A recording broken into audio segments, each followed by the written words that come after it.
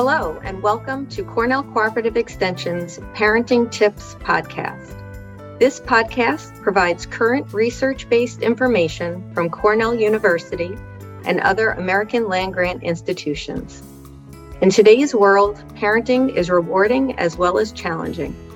Parenting Tips supports parents and other caregivers by translating timely child development research into practical and helpful information to support family health and wellness. My name is Carrie Retta.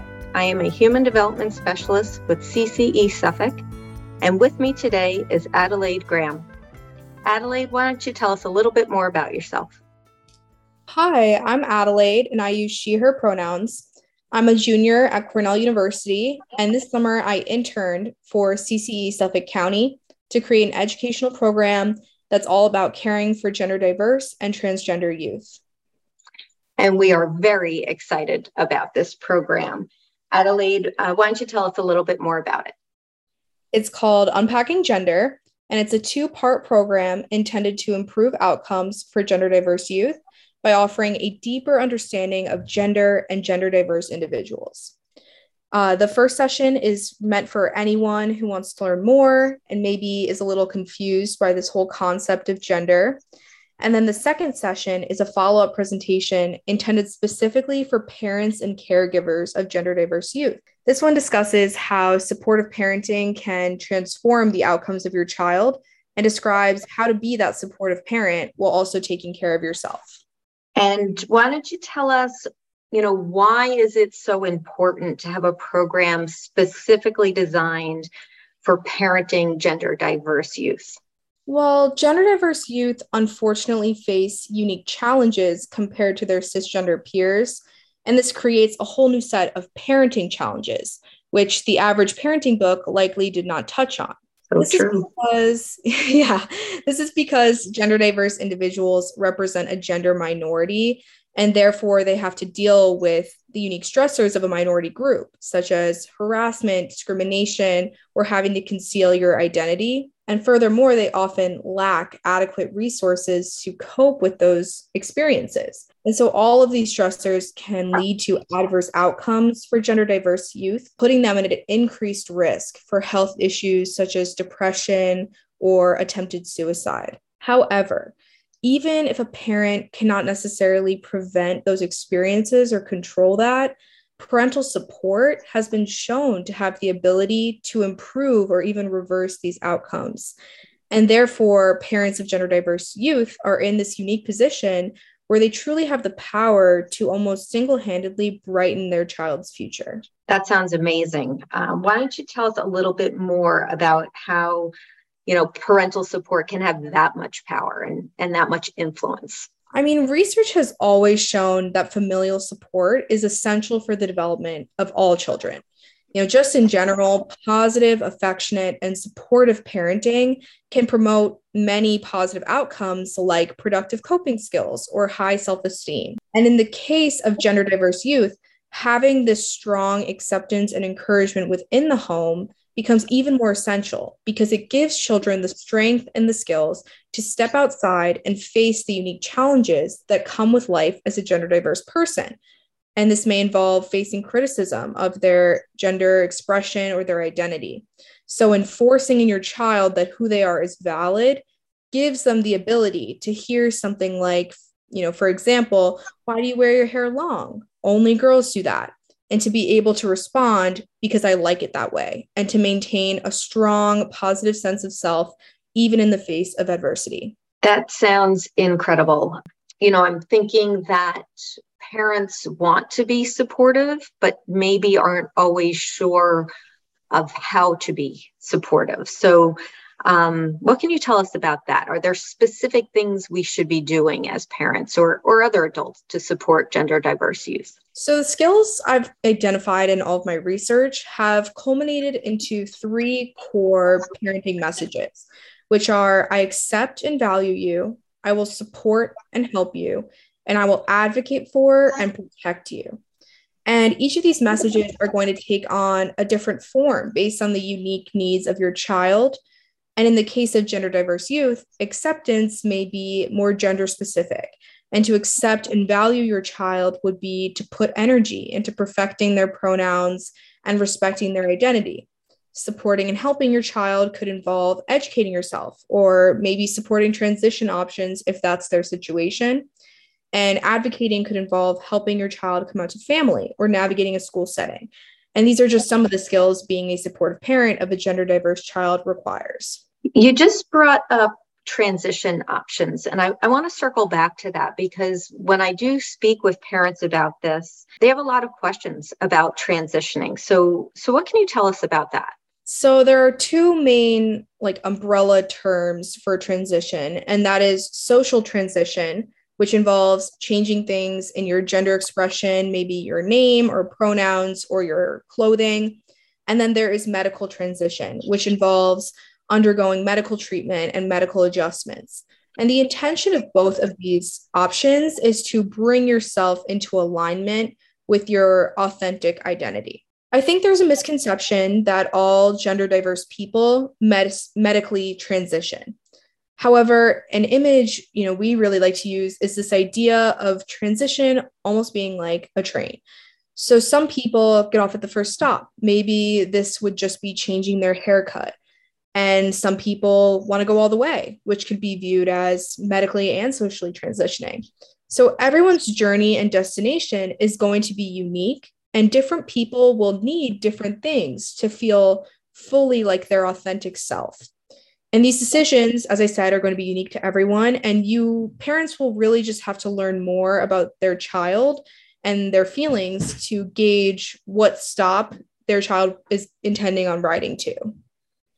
I really love that analogy of the train stops because I think that helps people understand that there are many stops along the way and not everyone gets as far as, medically transitioning.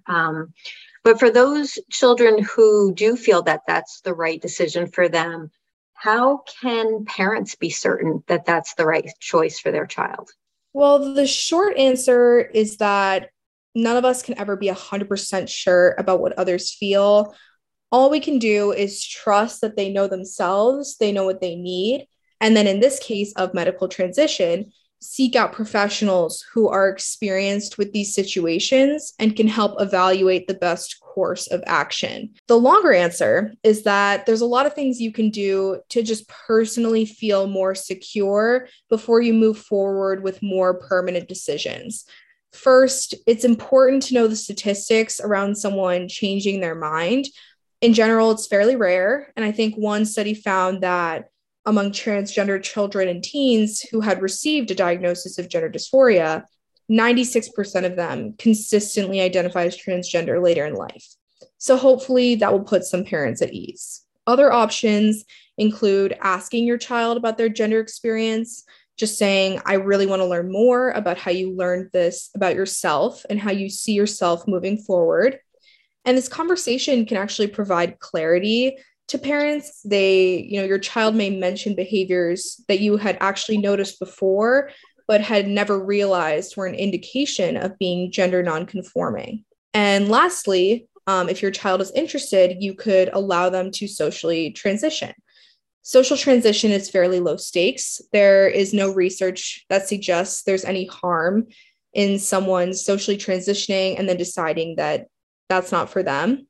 And therefore, it can be a good choice to try out life as your desired gender or your child's desired gender. And therefore, they can observe if this is what feels right to them and if they would like to move forward with more permanent adjustments.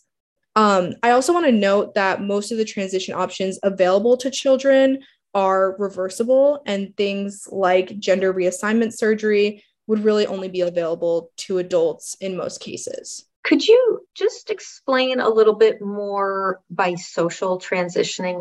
What does that look like? It can look different for everyone. Some people might just change their pronouns, and that can be an indication of them transitioning.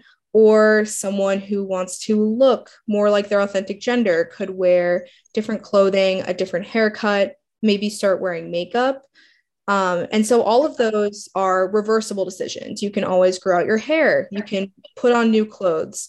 And that's why it is mostly low stakes and something that can be beneficial for a child to try out to see, does this really feel like me? Wonderful. Thank you. So for any cisgender parents who, maybe really this is all very new to them, they may not be sure how they feel about any of this, or might not really have much knowledge about any of the things that we've been talking about. Do you have any recommendations for these parents? Yeah, so a lot of parents run into this conflict between trying to be the most supportive parent they can be while also harboring their own confusions or misconceptions about their child's situation. And this can create some setbacks because it makes it difficult to really support your child wholeheartedly and show up for them in the way they need you to when you don't fully understand what is going on. My biggest recommendation for parents and caregivers is to take the time to really learn about gender diverse youth and their needs. And this involves not only educating yourself about what it means to be a parent of a gender diverse child, but it's also really diving into gender and what it means to have a gender identity. After all, it's difficult to empathize with and understand your child's needs if you don't, just at a surface level, understand their identity. And so once you unpack this idea of gender diversity, you can begin to learn the steps you need to take to promote your child's authentic gender, because now you understand why it's important to make these changes and why they would, potentially want to pursue something like transition. So it sounds like part of this is a lot of communication, communication with your child, but maybe communication with other parents to gain a better understanding. And really, I think at the heart of it is the relationship that parents have with their children. So my final question is, if a child comes out as transgender, what does that mean for the parent-child relationship? So some parents struggle with their child's identity. They may feel some despair at their disclosure. And this is because it may feel like their child has become someone they don't know and someone they don't relate with. It really helps to reframe your child's disclosure of their identity as them revealing the person they have always been. So your child is still your child. Their authentic identity has always been a part of them. It's just that now they are sharing this with you. And this can actually be an opportunity for parents to get to know their children in a way they hadn't before and to build an even deeper and more meaningful relationship with them. Oh, I love that. I love the idea of parents and children being able to have a deeper, more meaningful relationship. That's a great way to look at it.